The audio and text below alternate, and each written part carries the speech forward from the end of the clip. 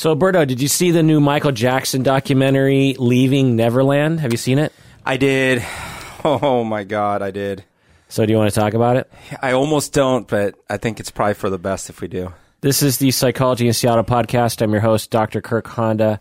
I'm a therapist, a professor, and I suppose my favorite Michael Jackson song before this documentary would have been Human Nature. Who are you, Berto? My name is Humberto Castañeda. I design logos for sports teams mostly, but since this documentary came out, I've been too depressed to do any of that. So tell me a story. What was it like watching this? Honestly, I wanted to watch it because, obviously it's an interesting topic. I grew up loving Michael Jackson. We've talked about this. Or loving his music, I should say. And I did think that while I watched it, some things might come up in my head. For those of you who haven't heard before, I've talked in the past about when I was 5 and 6, I was sexually abused by a 12-year-old babysitter, and so I thought maybe some of that might come up as I'm watching it. But mostly I thought, cool, it's another documentary. Let's see. The experience was quite difficult, but for most of it, it was just me.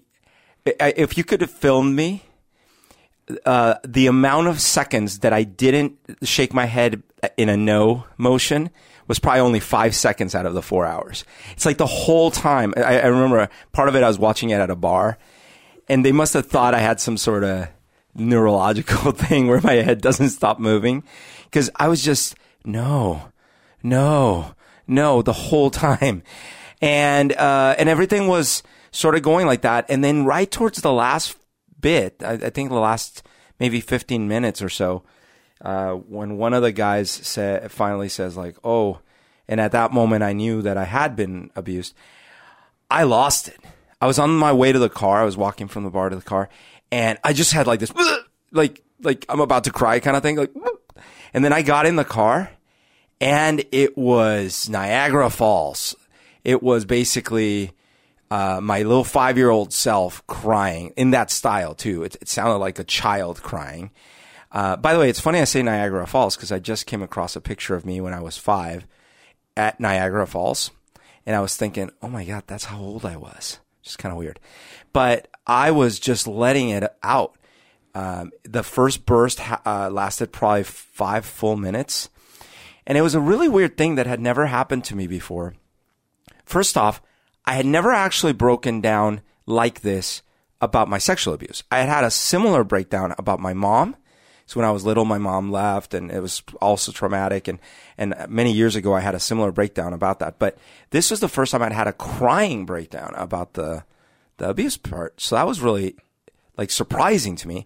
And while it was happening, I was almost like a split personality in my mind, because part of me was this adult having a conversation with myself of like, what's happening here?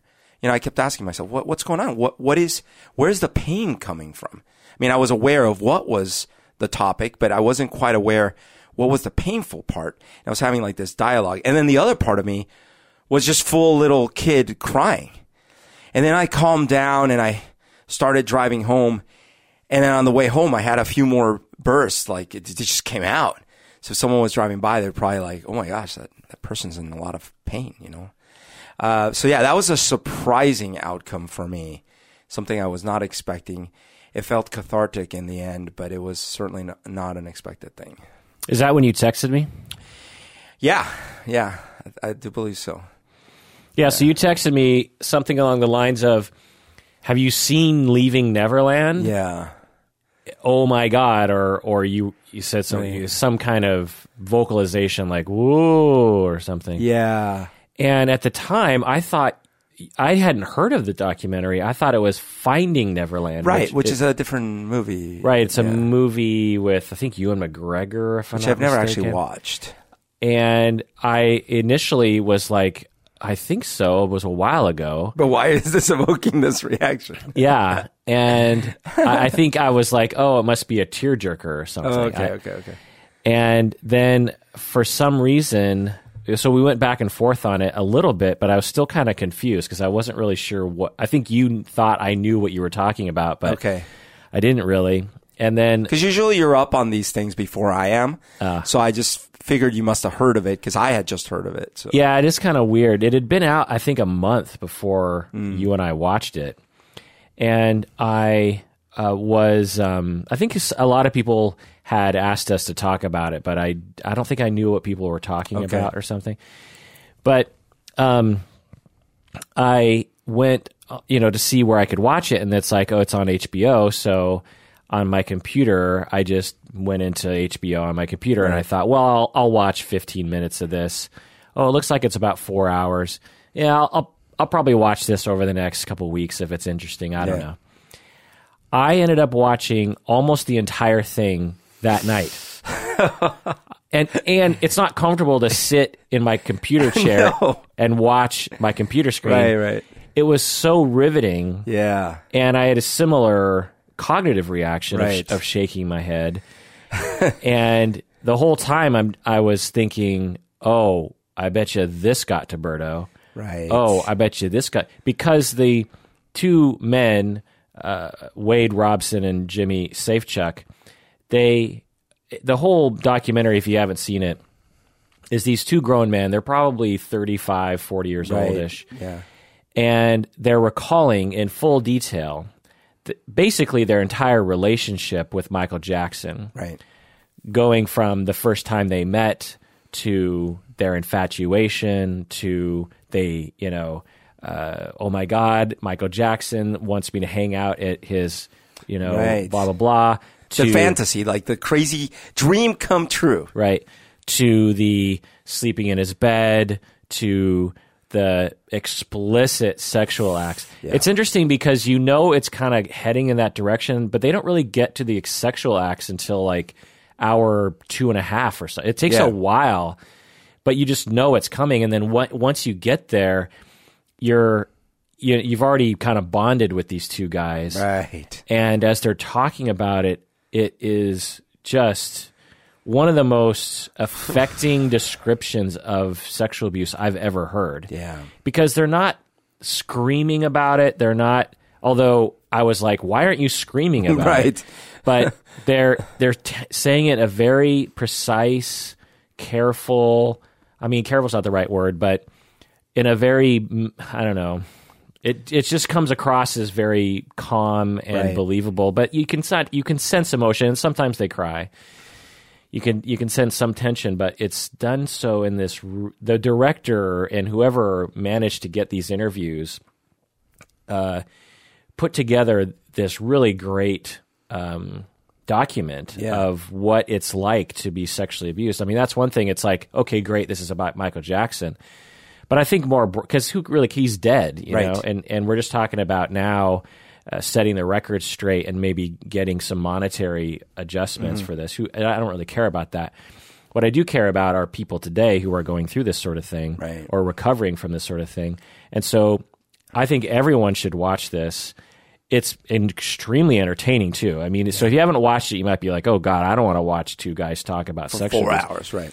It is the reason why, if that was all that it was for me, I would have been like, yeah, I've heard clients talk about this hundreds of times. I don't really need to hear another description of it. What's so interesting is they interview the moms, they interview other siblings, they talk about their lives.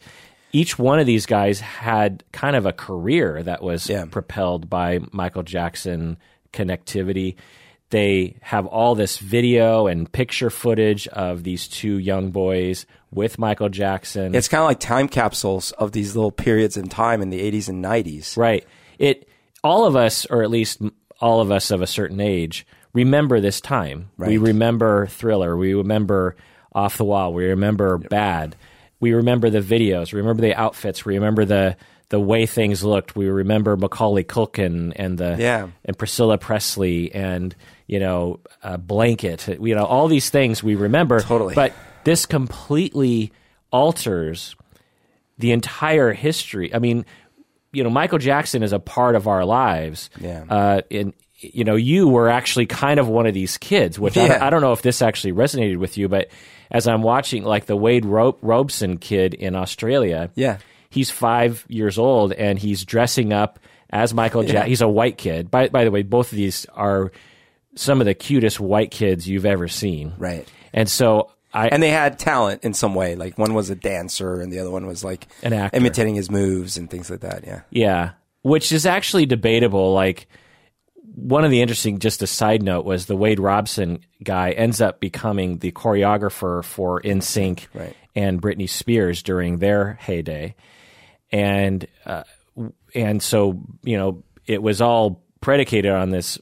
He won this dance competition in Australia in this small town, or maybe it was Perth. I don't know what town it was, but in this town, and he was 5 years old, and they don't really show a lot of his dance moves at the time. But he didn't look very good at dancing.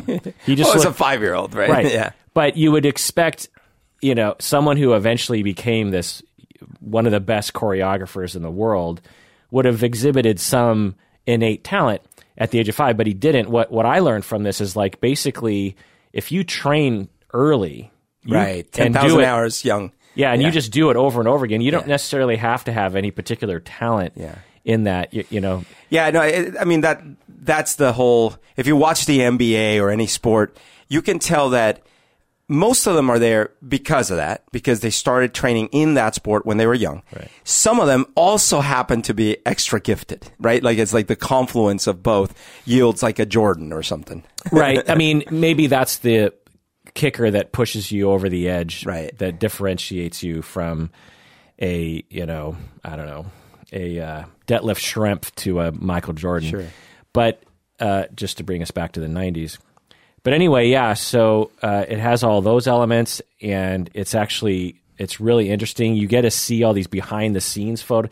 It just completely altered my childhood in ways. I'm like, so Michael Jackson, I mean, not only just the sexual abuse, which is completely mind-blowing, but also the fact that he was like hanging out with like regular families. Yeah.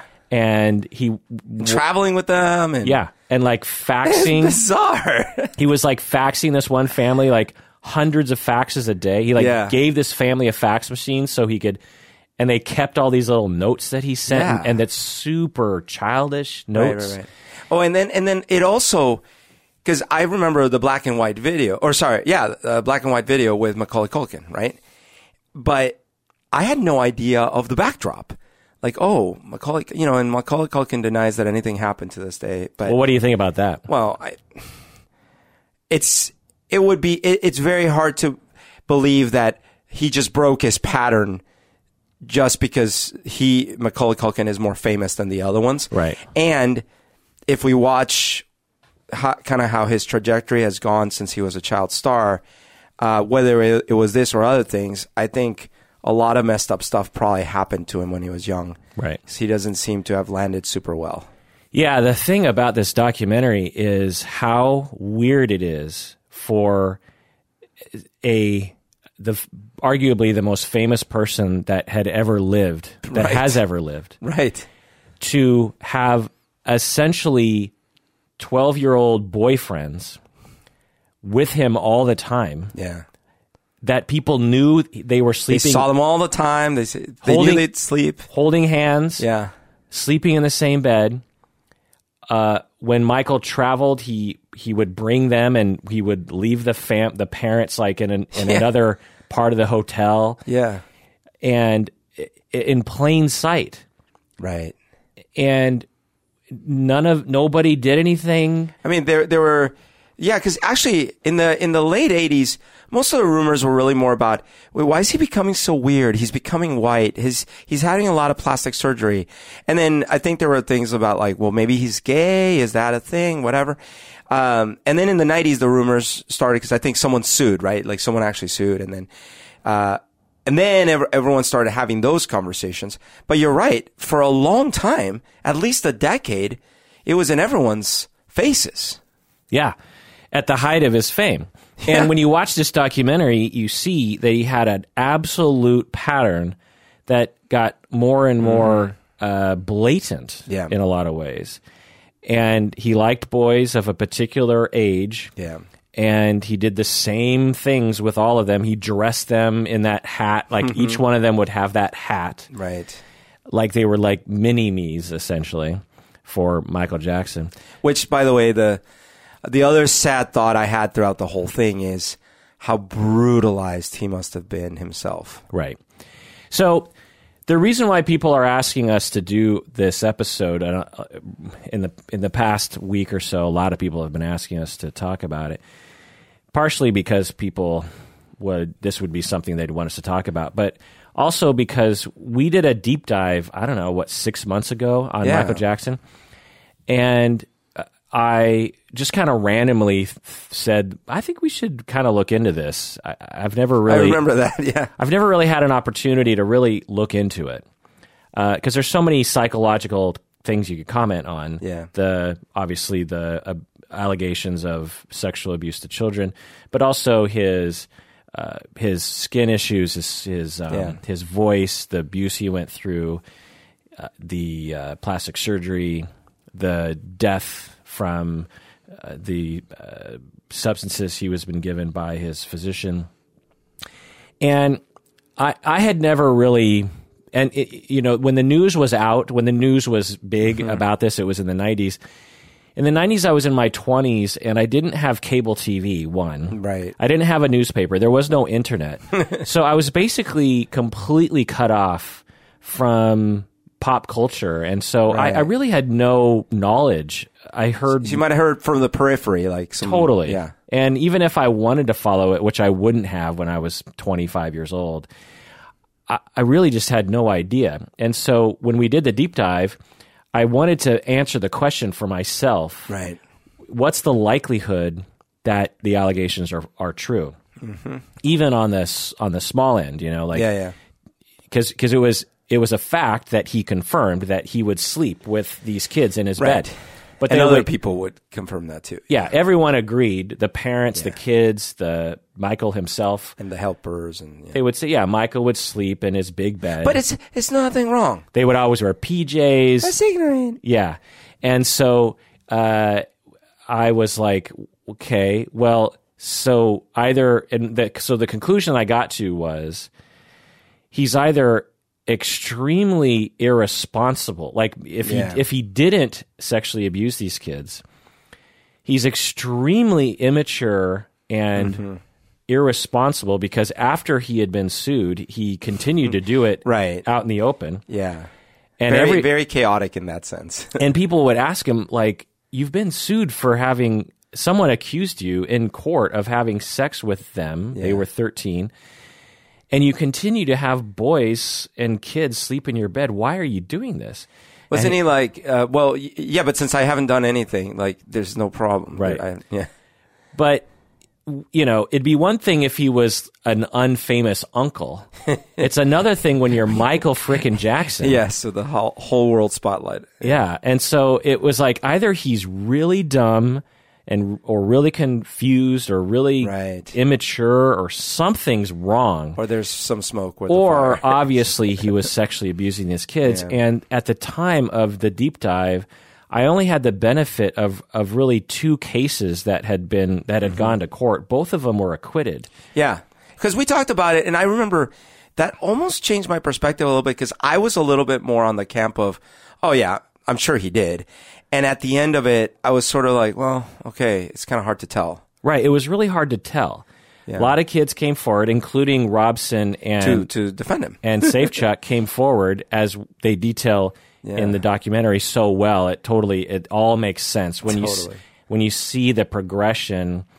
The whole story makes, because if you just have the tagline of like two fellas who adamantly claimed for decades in court and out of court that nothing ever happened with Michael Jackson are suddenly flipping and suing him for money. Yeah. And it's like, oh, that seems a little funny. But when you watch this documentary, it is so convincing. Yeah. I mean, the way they tell the story and the progression, and no one can tell when other people are lying. I'm just going to tell you that. Sure. There's no special skill.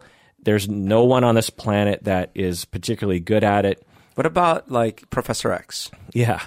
There's no lie detector test that is effective. Right. There's just no way to know. Having said that, I have talked with a lot of people who either have a incentive to lie or to not lie to me, particularly in the early part of my career.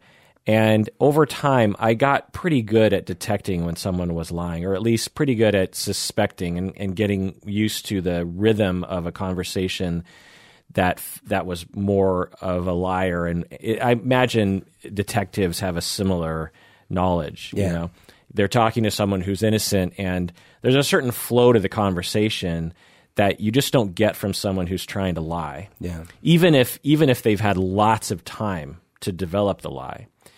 And the way these guys talk, I am 99.9% sure they're telling the truth. I leave that 0.1% because you just never know. But the entirety of the presentation and the entirety of all the details, and the main fact is, the reason why people don't come forward is because of the stigma. And so if someone's going to come forward, in all likelihood, they have, there's so much pressure behind them to actually overcome that stigma and to incur all the hate and all the bad press and everything. Absolutely. So one of them is a successful industry person. He's, as you said, was the coach for NSYNC, for Britney. He has a reputation. He's known. He's made plenty of money. And then he had this breakdown where he had to walk away from it. So is the motivation, well, now he needs money, so what can he do? Okay, well, then he should actually also start acting in movies because, oh my God, right? And then the other guy, even better, like give him 2 Oscars because it's like you don't see a movie with the best actors we know that is that well acted. Right. And you know, I don't even speak to as many people as you do for a living or anything like that. But, you know, I have to design a lot of logos for companies, and every time I'm talking to them, you can tell when I'm making shit up. I thought it was sports teams mostly. Yeah, mostly. So I want to apologize because in that last deep dive, my conclusion was 60-40. I was like, I'm 60% sure that he did it and 40% that he didn't, right? Based on the evidence. I want to apologize for not believing the victims. I should have believed the victims. Having said that, I didn't do that much of it. Like, I had no access to the interviews. Totally. All I had was essentially what's on Wikipedia, which is not helpful when trying to get nuance and the full breadth of the story. Well, and to be fair, there is a difference between, hey, 2 people came forward. I don't know if you heard of Joe Bobby down the street, but they accused him of this, that, and the other thing. That's one thing. There's another one, which is, hey, the richest artist in the world, one of the richest people in the world, is being sued by families that he gave this, that, and the other thing to. That is sad, but it makes it almost instantly less believable. It's like, oh, I see, you're coming for some money now. Yeah. Especially because his reputation was actually as this nice, helps everyone, you know, and which of course is dumb because one, that's not correlated. Right. 2, when you're trying to get families to trust you, you learn how to be really nice. One of the children had a description of a mark on his penis. Yeah. And they confirmed that was accurate. Yeah. And I think it was like, well, he might have seen it when we were showering. It's like, why were you showering? Like, yeah, it's really awful. I blame it on a lot of things. One is just, I guess, I was succumbing to the general, when you're weighting those stories, that I was falling victim to not giving enough weight to when people come forward. In all likelihood, it's true. Yeah. And so I wasn't, you know, but I think like one of the kids later like recanted the story or something. I don't know. So then that would made it. Well, but that is a great point because, you know, it's hard for, as we've talked about, any victim to come forward. Then for a male victim to come forward and say, this grown man did all sorts of sexual things to me, they must really want money really badly. Yeah. I kind of wish that they weren't asking for money, you know? Yeah. Because, or very little, like just therapy costs or something, because it does sort of muddy the waters a little bit. So on the one hand, I see what you're saying from a credibility standpoint, but if I were them, I would want to burn, once I realized what had actually happened, I would want to burn the world down. Yeah, I just wish there were other ways that were less muddying of their credibility. Not that I don't think that they're not credible, but I'm, we were also, or I was also tricked by the lawyers. The lawyers. I mean, think about the lawyer. I mean, they had Michael Jackson had what's his face who got Cochran, the best muddying of the waters guy of all time. Yep. The media also wasn't really like when I looked at reports, it wasn't. It was.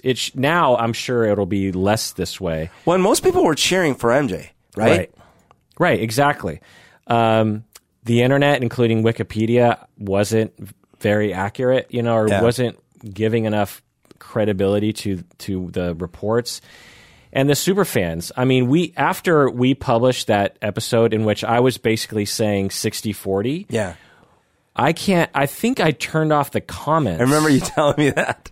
Yeah, I think I turned off the comments on that episode because, one, we were just getting a lot of just real awful comments about just God knows what. But one of the main threads was that we were like the devil for suggesting that maybe he had done those things. There's this rabid Michael Jackson fan base on the internet that is ready to pounce at any implication, even though I was like 60-40. Yeah. So, well, yeah, in the documentary they talked about, and in the Oprah, did you watch the Oprah thing afterwards? No. I saw some clips. They were talking about all the death threats they've received, and they showed clips of the YouTube videos that have been posted, just railing against them and calling them opportunists and traitors and everything. Well, let's take a break, and when we get back, let's continue the talk. What do you say, Berto? Let's do it.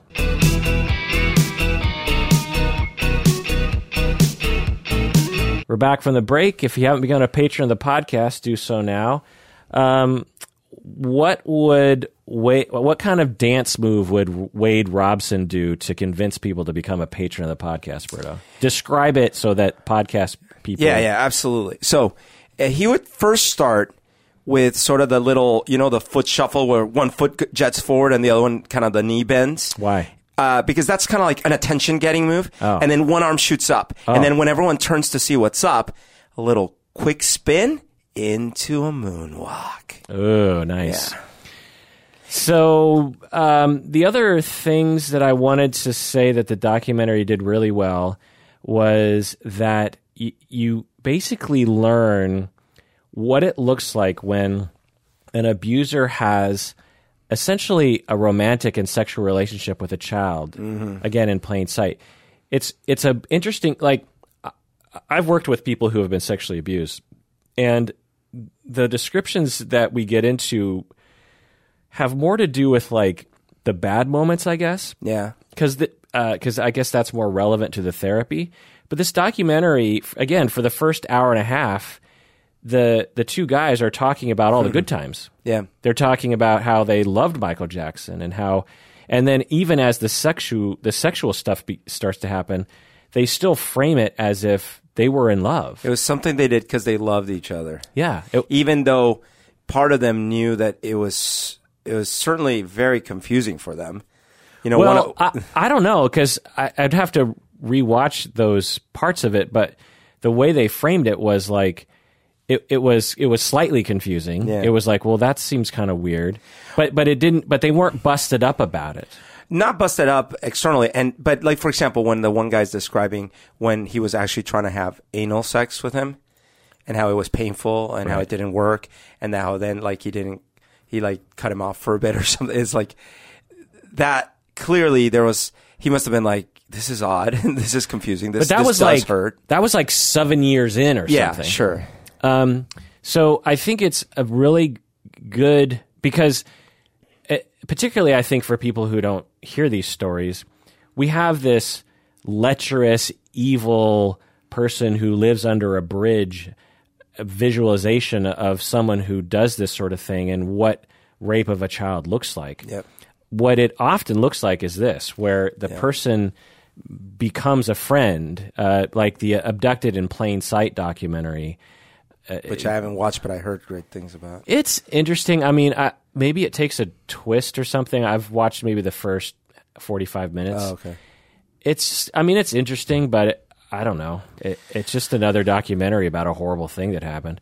But there's that seduction aspect. Right. Well, the seduction and also the extreme, the abuser pays very close attention to making sure that everyone would think they would be the last person on the planet to do such a thing.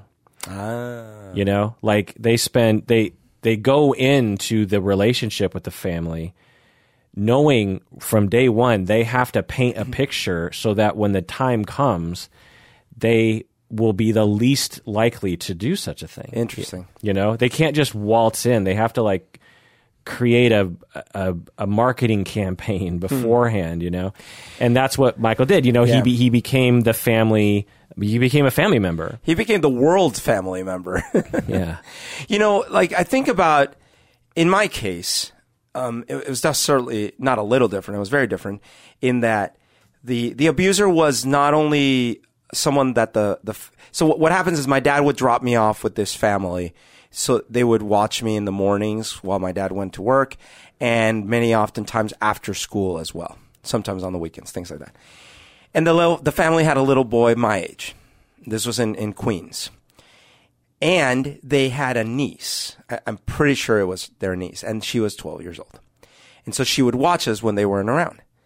So this wasn't like someone that inserted themselves into the family. They were part of the family, right? And she's 12. And so if no one knew that she had been abused, which she probably was, but who knows, then there was no reason to suspect this little 12-year-old girl of anything, right? And similar, like in this story, this wasn't a, hey, little kid, I'm going to sexually abuse you. You better shut your mouth. No, that never happened, right? It was like, hey, I'm going to show you something really interesting. And, you know, I was like, whoa, you know, and she told me like, do you know what making love is? I'm like, no. Well, and it was like this world that she was exposing me to. But you've talked about before, correct me if I'm wrong, that because she was older, she seemed really cool. Totally. She was pretty, and I was like, oh. And when she paid attention to you at all, you felt really cool. Really special. Yeah. Which is emulative of what these two guys felt when Michael Jackson paid attention. That's right. But at the same time, and I have these some of the most vivid moments I have. One of them is hiding behind the couch to do this stuff, but that wasn't the only place. And then the other vivid memory is, you know, like there were things about the actual acts that grossed me out, but I went along with it. So part of my mind was going like, oh, this is gross. But the other part of my mind was like, I guess this is what you do or something, you know, like that kind of thing. And so that's why I was suggesting that that might have been a moment in their heads where they're like, oh, this is weird, but we're in love. So I guess this is what you do, you know, and then you just kind of go along with it thinking somehow this is normal. Right. The other memory I have is the other little boy was also getting abused. And we would talk about it, and our conversation was like kind of bragging to each other about it and sort of like vying for who might be the favorite, that kind of thing. And it's crazy, right? And and there were other things. One time we had all taken a trip to like the beach or something, and we were staying in a little cabin. And in my little 5-year-old mind, I sort of knew we were not supposed to talk about stuff, but my filter wasn't developed. So at one point I'm like, oh, can I take a shower with her? Like I was asking if we could take a shower together. And I remember the adults actually considering it because I'm 5. So it's like, what's the harm? I think they were thinking, but then like they decided against it. And I was like really disappointed by that. And she was really disappointed. It was weird. So did you ever think about telling anybody when you were a kid? No. Well, not that I remember.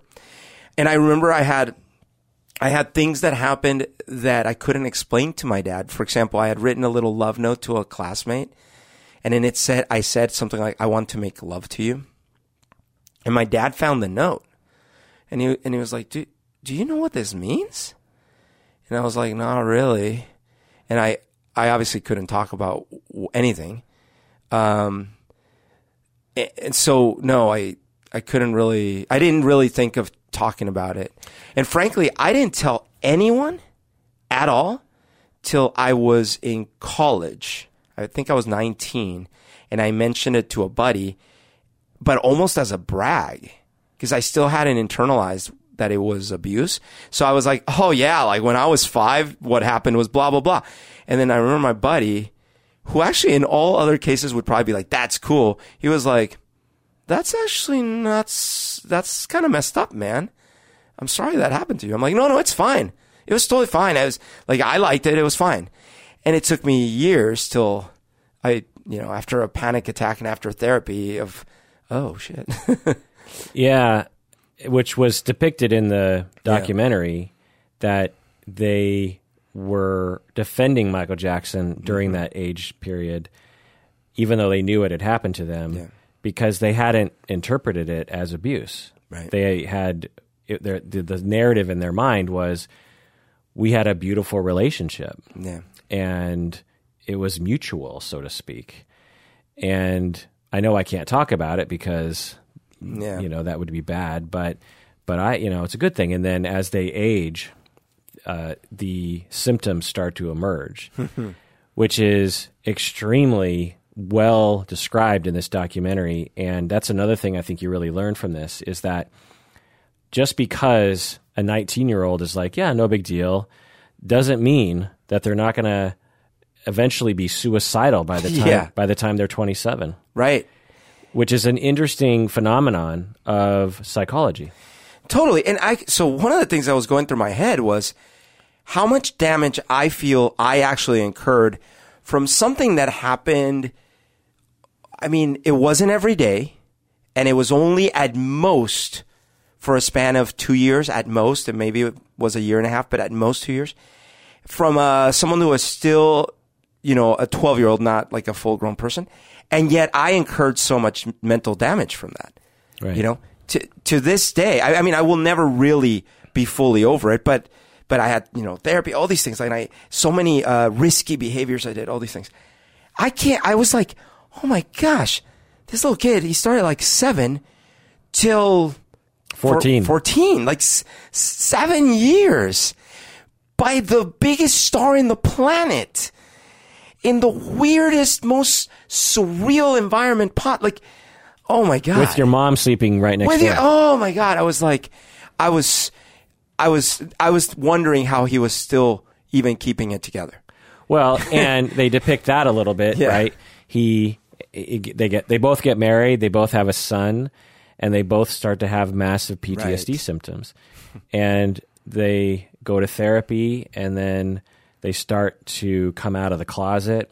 And all this mainly happened after Michael had died, which was 10 years ago, which is shocking to think about.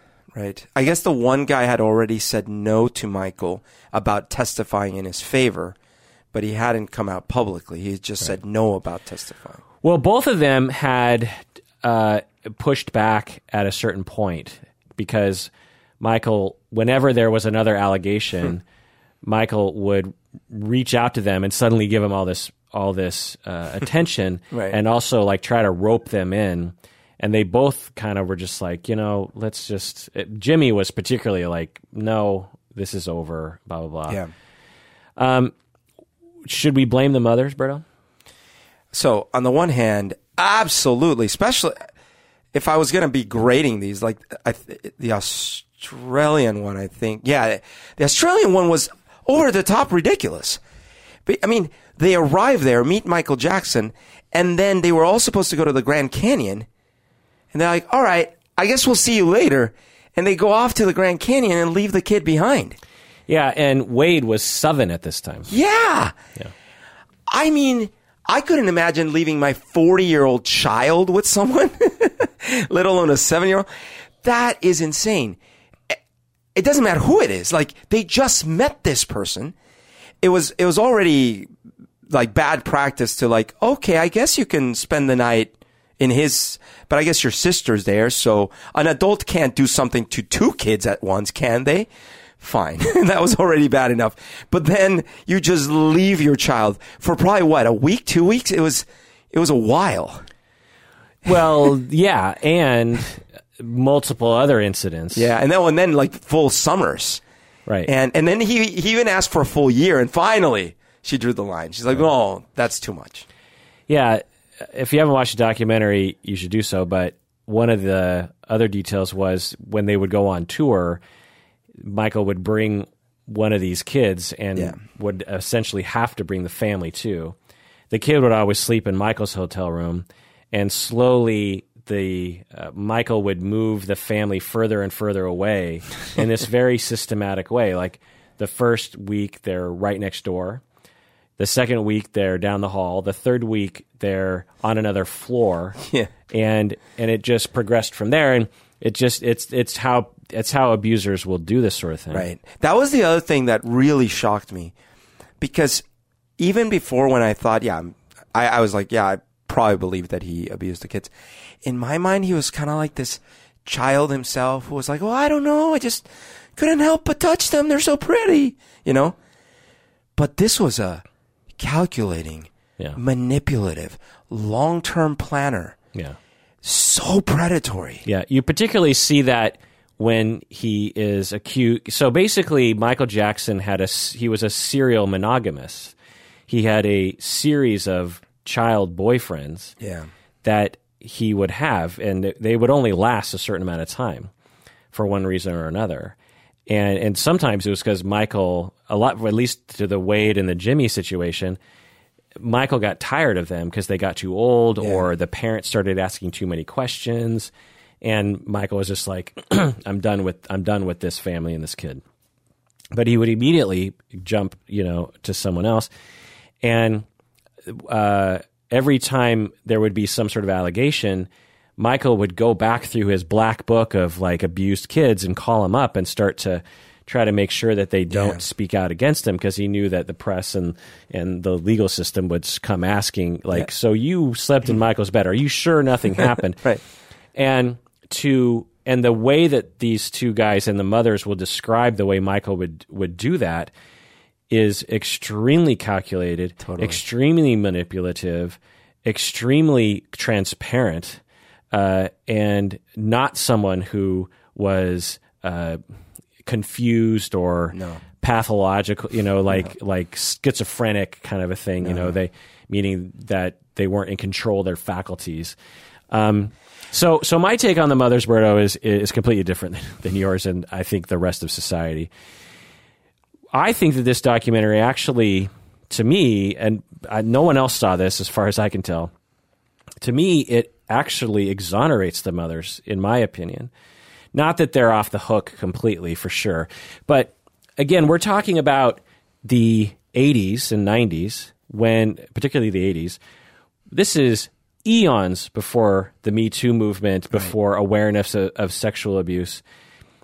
It was completely unheard of. Like in the 80s, so in the 90s and 2000s, my industry was trying to educate the public that rapists weren't people that jumped out at you from the bushes. Mm-hmm. And it seems like, I think people, especially young people today, forget that just 20 years ago, that was a novel idea. Yeah. So if we go all the way back to the 80s, we didn't talk about it at all. Yeah. We didn't talk about sexual abuse at all.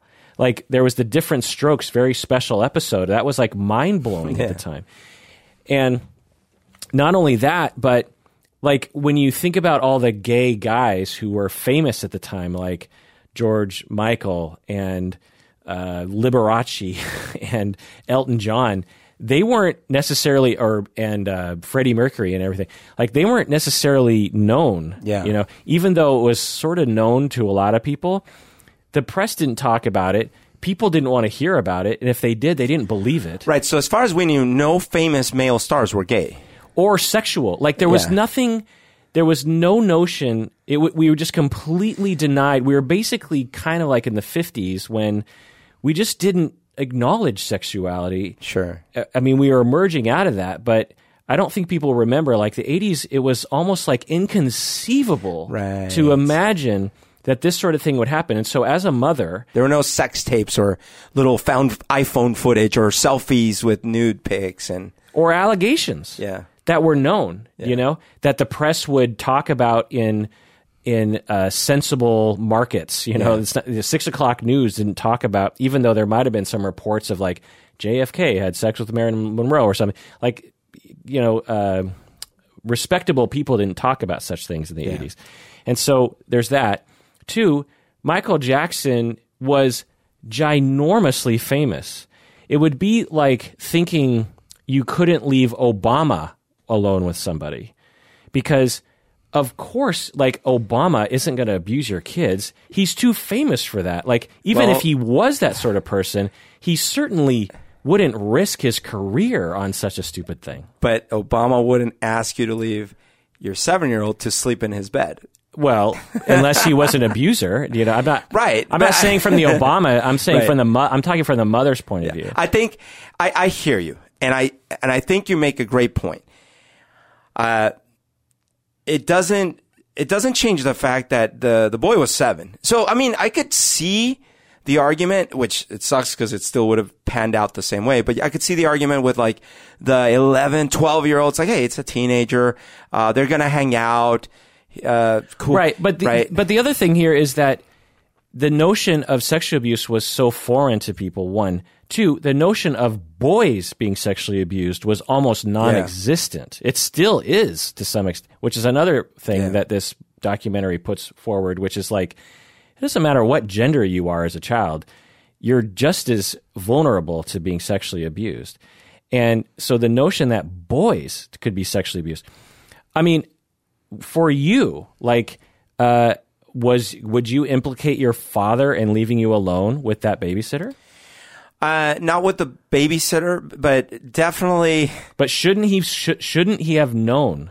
Shouldn't he have done something? He was leaving you alone with this perfect stranger he didn't know very well. Well, but that's just it. Like, these were friends we hung out with, right? The parents were. I think the thing I implicate him with is different, and he didn't technically have a lot of choices, but because he was in a residency. But one day he left me. We rang the doorbell. No one had answered outside of a building in Jackson Heights, Queens. And he was late for work. So he's like, okay, well, they're probably there. And then he left. But that's a separate issue. I mean, that's part of the problem is I was not guarded enough. Right. Which was very common for parents to do back then. Yeah. And again, if you're struggling with things, it makes it harder to do.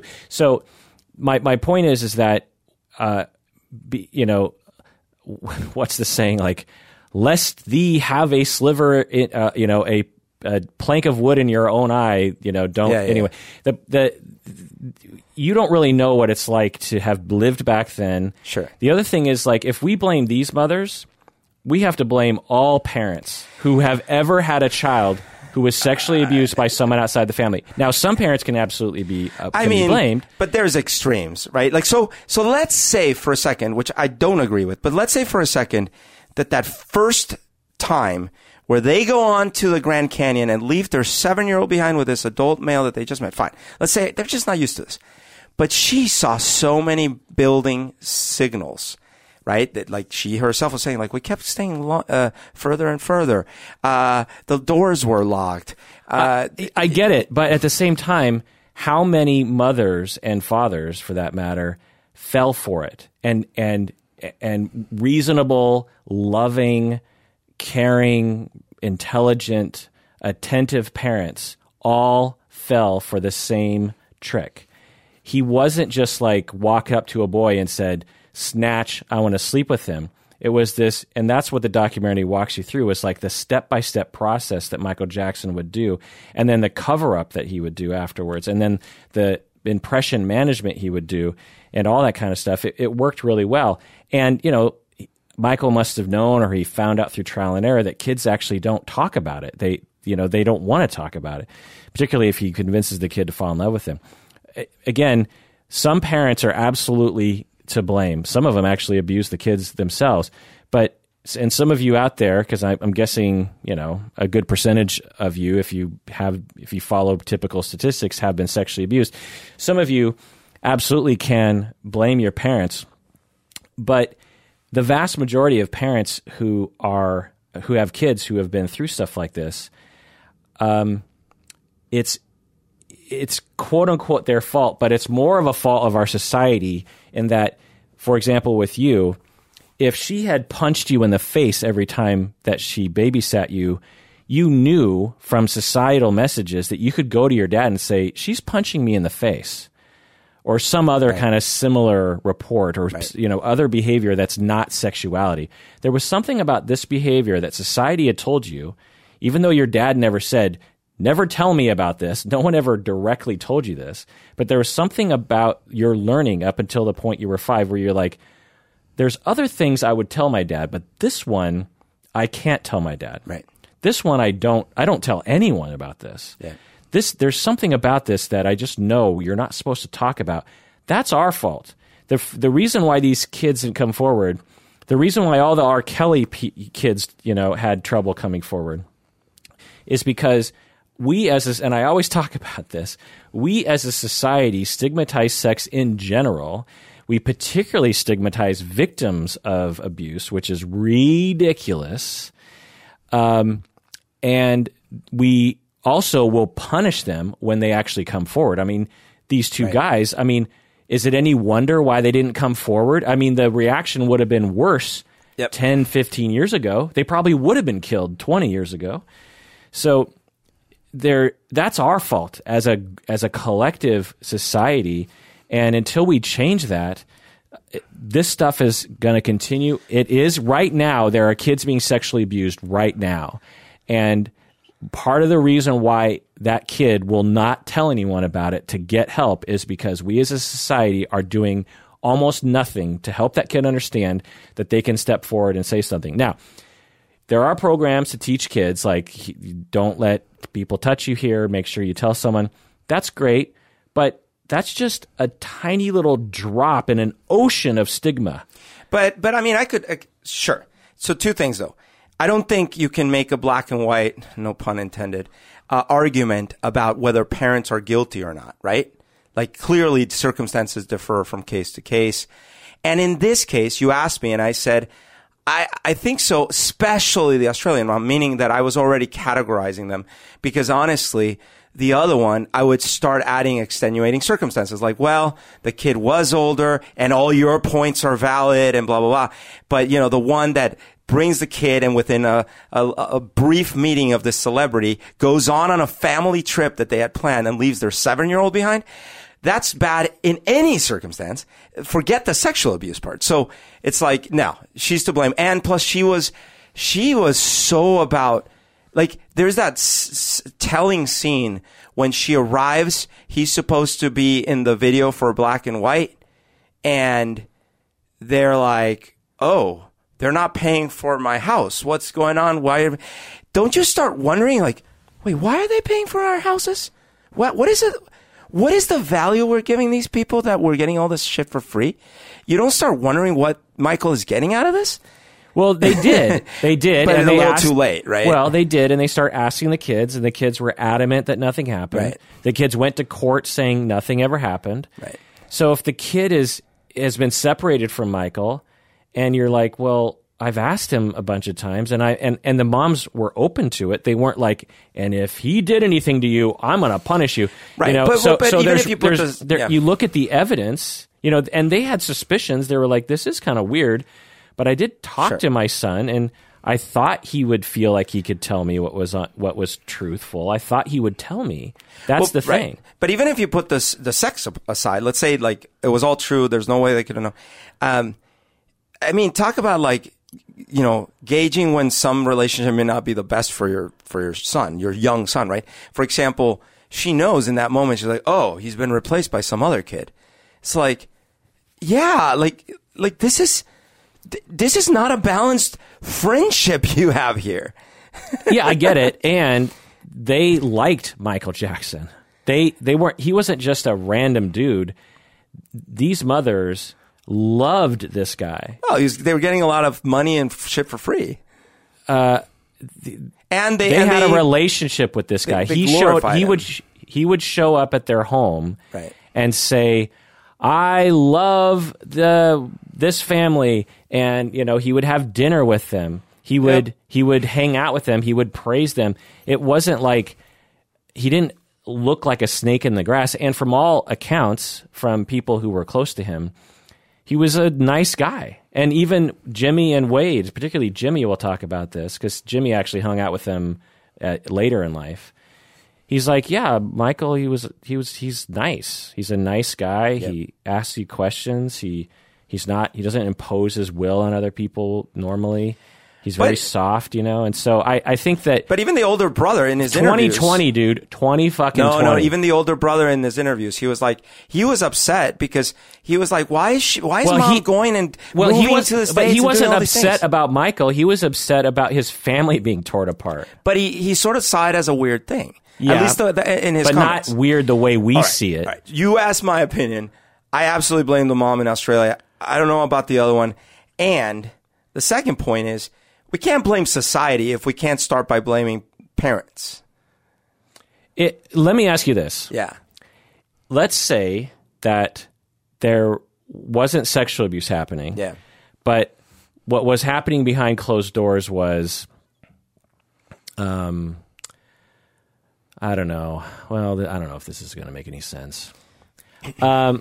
I think I've said all I Well, like if she had dropped him off at not a Michael Jackson, if she had dropped him off at like Disneyland, actually. I'm going to drop you off at Disneyland. Just stay in the park. Don't leave the park. Here's money for the rides. We're going to go on a trip. You're staying in this hotel and we'll talk to one of the people here to make sure you get there. We'll be back in 3 days. I'd say like, yeah, that's a terrible mother.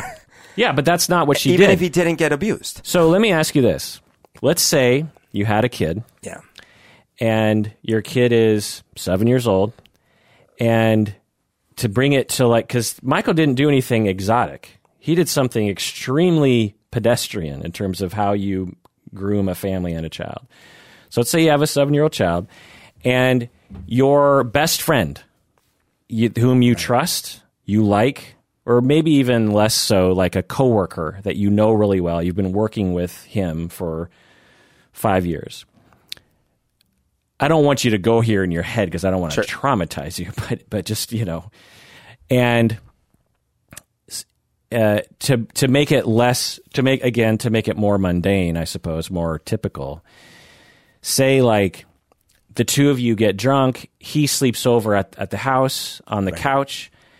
Nothing happens, but you don't, nothing happens that you don't know about. Nothing happens that you know about. The next week he comes over, more drinking. He really plays well with your kids. Right. You kind of see that like, oh, not a lot of my friends really interact with my 7-year-old daughter that way. That's pretty cool. Another week goes by, he comes by and he's like, hey, let's all go to Disneyland. And you're like, wow, okay. I mean, that's kind of cool. Yeah, we could hang out, bring both our kids and we'll, go to Disneyland. Step by step by step. Now he doesn't sleep with he doesn't sleep with her. He doesn't sleep with your daughter in a bed. Right. But somehow there are things that happen where you might not even know that they're off by themselves. You're just like not paying attention, or you think they're in different parts of the house when in fact they're in the same part of the house. But that's a night and day difference. Is that your fault? If I am not paying any attention, I'm going to be somewhat at fault. But if this is really like... If he's really good at figuring out how to manipulate the situation, playing the long con... Well, sure. That's why I'm saying this isn't a black and white thing. You got to take it at like, what are the facts? And if the facts are... I want to get the answer though. Like, I think you said it, but are you to blame? I think I might be, depending on the details. With the details I gave you... Well, are you to blame? But if this is a thing that we've known him for years, he comes over. I never explicitly leave them alone and things like that. And then it turns out that there were times where I was upstairs and he quickly did that sucks. But are you to blame? Not entirely. Right. Because almost maybe not, right? Right. But that's a very different case. Well, in my what I saw, that's what I saw. But was someone who very slowly worked their way into it and broke it down. They had just met him and they left the kid there while they went to the Grand Canyon. That's not slowly. Okay, well, so maybe that, but again, later on, she did have suspicions, and she checked in with him, and she was like, well, I don't know. But if you had used that analogy, I would have absolutely said, A, well, for me, because of what I went through, that would have never happened. And B, if it did happen, I would absolutely be to blame. Well, again, you say that, and I trust on some level, but I wouldn't be surprised if something had happened that you wouldn't have known about. There's just no way to know. When you have kids, it's just like you don't have constant eyes on your child. But they can get abused at school, at the daycare. But forget sexual abuse for a second. Just a 7-year-old got hurt. He hit his head. He has a concussion. Okay, that's the facts. And then we're asking the question: are the parents to blame in this case? Could you definitively say that in no case they would be to blame? I'm saying that I guess we should just go a percentage blame, maybe. Yeah, because I would say these parents are 25% to blame. Okay, fine. And so I would say, just like with the concussion, the parents were at work, the child was at school, he fell off a thing. No, the parents are not to blame. They sent them to a safe school, right?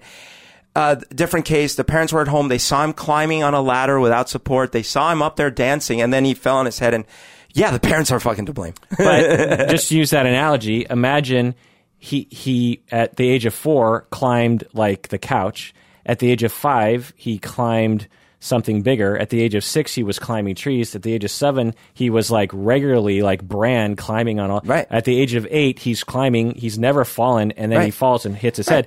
That's a different scenario. That's a progression. Yeah. Now, if we just check in and we're like, you let your child climb that tree without any supervision, you're like, well, you don't understand. Like, if you just say it that way, yeah, it sounds awful, but you weren't there for the progression. But that's why I'm saying when you just met him and then you go on your family trip and leave your 7-year-old behind for days. Did the abuse happen right away? Yeah, it started that time. Yeah.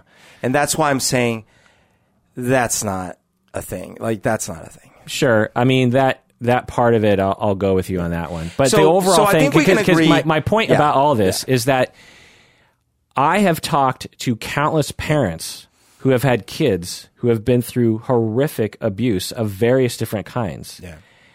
And if we're going to say that it's the parents' fault, right, we're blaming the fucking victim. It is Michael Jackson's fault. I hear you. Right. The parents had very little knowledge or education or awareness. They were tricked. They were bamboozled. They had a extremely astute, powerful abuser who was very good at what they did. Right. And I just don't think we should be looking at them, because think of all the other parents out there watching this who were like, that's me. And I thought I loved my kids. Right. I thought I cared. Now I'm a monster. Right. I don't feel like I'm a monster. Yeah, I can go along with all of that. And I'll be clear that it's not like I'm saying like, well, the mother needs to be thrown in jail or something, right? I think it's like the guys, when they were asked, I think that's where the truth lies. Have you forgiven your mom or your parents? And they said, I'm working on it. And I think if that mother hasn't come and had a really heart-to-heart and sort of expressed what she feels she could have done, whatever, then she's not helped him because he was the little boy. Right. So, having said all that, the mother of the Robson mother, there were a lot of details, like leaving Wade at the age of 7 alone with Michael right away, that indicated that the mother in general was neglectful. Yeah. She, upon the documentary being published, she has since, she can't watch the... Oh, right. She was like, I don't want to watch this. Right. She which on one level I get, because as a parent, you just... It's too hard to... It'd be like watching, if someone posted a video of your kid being killed on YouTube, you're not going to watch that. So on some level, absolutely. But Wade has come forward and said, I want her to watch this. I need her to see what happened to me. Yeah. And she still, apparently was not going to do that. And the other mother wasn't that way. The other mother was more just like, she seemed more compassionate and more caring. Totally. And there's also, if you read between the lines, I think the older brother probably even before even meeting Michael Jackson, had some kind of problem with the mom to begin with. Yeah. And so, and then of course Wade now is still like, I'm still working on it. Did Jimmy, did he forgive his mom? They both said they're still working on it. I think, I don't remember. Sorry. This was in the Oprah episode. She said, have you guys forgive? Because I think they asked in the documentary as well. Yeah. Right? In the Oprah thing, she said, have you now forgiven your parents? And they both said, I'm working on it. I felt like, I might be crazy, but I think the Jimmy? The Australian one? Wade. I felt like, oh no, it must have been Jimmy. No, they both said they were still working on it. What happens though is Wade. And it's interesting, of course, that the men are implicated, the fathers, which is a whole other thing. It's just like, well, at least the mothers were paying attention enough. The fathers, at least the way they were telling the story. I mean, of course, one dad was sort of being thrown away, the Australian dad. But was the 7-year-old the one that became NSYNC's choreographer? Yeah. Okay, that was Wade? Yeah. Okay.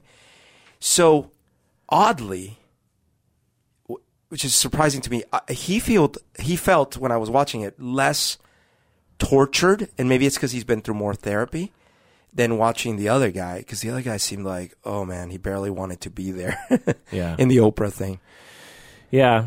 So in conclusion, I'll say that I have more visceral, because I wasn't sexually abused. Right. And so it's a foreign thing, and it's such a specific thing. Yeah. There's really nothing else like it, I think. And if you haven't been through it, this sort of documentary, I think, will be half the education that you would ever need, I think. Yeah. Or bring you halfway down the road, shall I say. And I have a much more visceral understanding of what you went through. Right.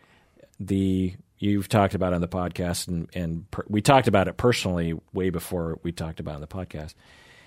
And the progression is so similar to you with these guys. You know, the acting like it was no big deal, the running away from it, the acting out, the eventual settling down in life, the eventual, oh my God, and the symptoms and the therapy and all that stuff. And I just think for people out there listening who have been following the podcast and Umberto's discussion of it, I just think that I commend you for coming out, because you wouldn't have. This is not one of those things that is like super comfortable to talk about. Right. You're telling the entire internet about it, and it's similar to Wade and Jimmy. It's like, well, if you people don't, then who is? Right.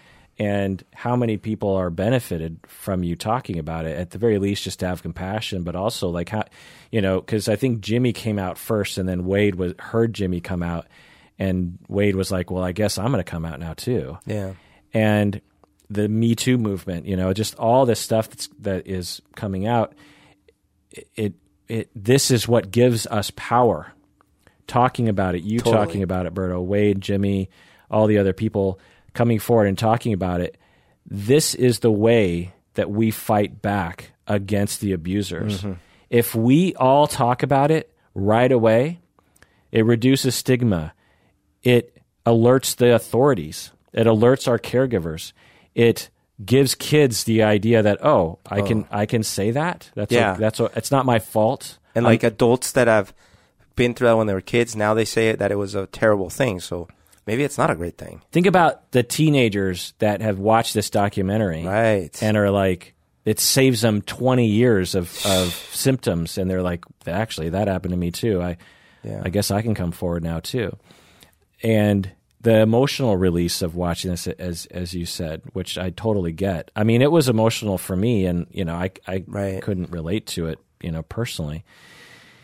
And so this is how we fight it, is by talking about it. The Me Too in general culture is the way that we save ourselves and our children. It also alerts us as a society and as an industry to the perpetrators so we can get them treatment. A lot of them don't want to do this. Or they would love an alternative. think if Michael Jackson at the age of like 18 went to a therapist and said, I have a sexual attraction to kids. Can you help me with this? Yeah. Okay, let's start from the beginning, Michael. What was your life like? Well, Right. my dad systematically, essentially tortured me from the earliest I can remember. There were a lot of weird sexual things going on in my family. Like my dad forced me to sing in a strip club when I was a kid, and that was weird. My mom was extremely sexually repressed and was very shaming about sex.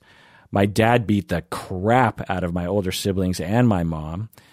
I've got 10 years of therapy right there. Right. Let alone like the urges I have for attachment. Because that's the other thing, like you get a clear picture that Michael Jackson's primary attachments were these boys. Yeah. And without that, he wouldn't have anybody to attach to. That's why people do this sort of thing typically. Now, there's a lot of different roads to child molestation. There's compulsion, sexual sadism. But it seemed like Michael Jackson's was, he just, in the same way that, now that I'm out as a heterosexual married man, in the same way that I, from the age of 16 or earlier, wanted a same age, opposite sex, companion / sexual partner. Right. Michael Jackson wanted a same sex, younger, romantic / sexual partner because it gave him a secure base of attachment. He wasn't attached to anyone else, really. And it's monstrous and an evil thing that he did. But imagine if he was able to get his attachment needs through some other way, and he wouldn't have to turn to these abusive, horrific ways to do so. Totally. What's the final word, bro? Well, I will say that one other realization I had when I was crying and kind of breaking down, I mentioned that I was asking myself, where's the pain?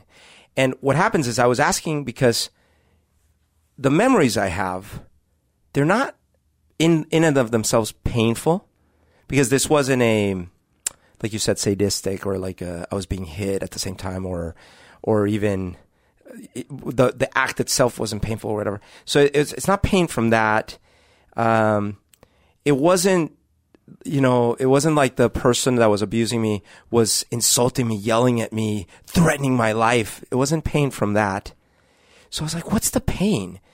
And the best I could piece it was, and maybe you have a thought on it, but it was, a lot of it I think was this little child, when it was happening, part of me that wasn't verbal was sitting there going, where's an adult around here? Like, who's around to help me navigate through this? Because I feel like I'm here by myself.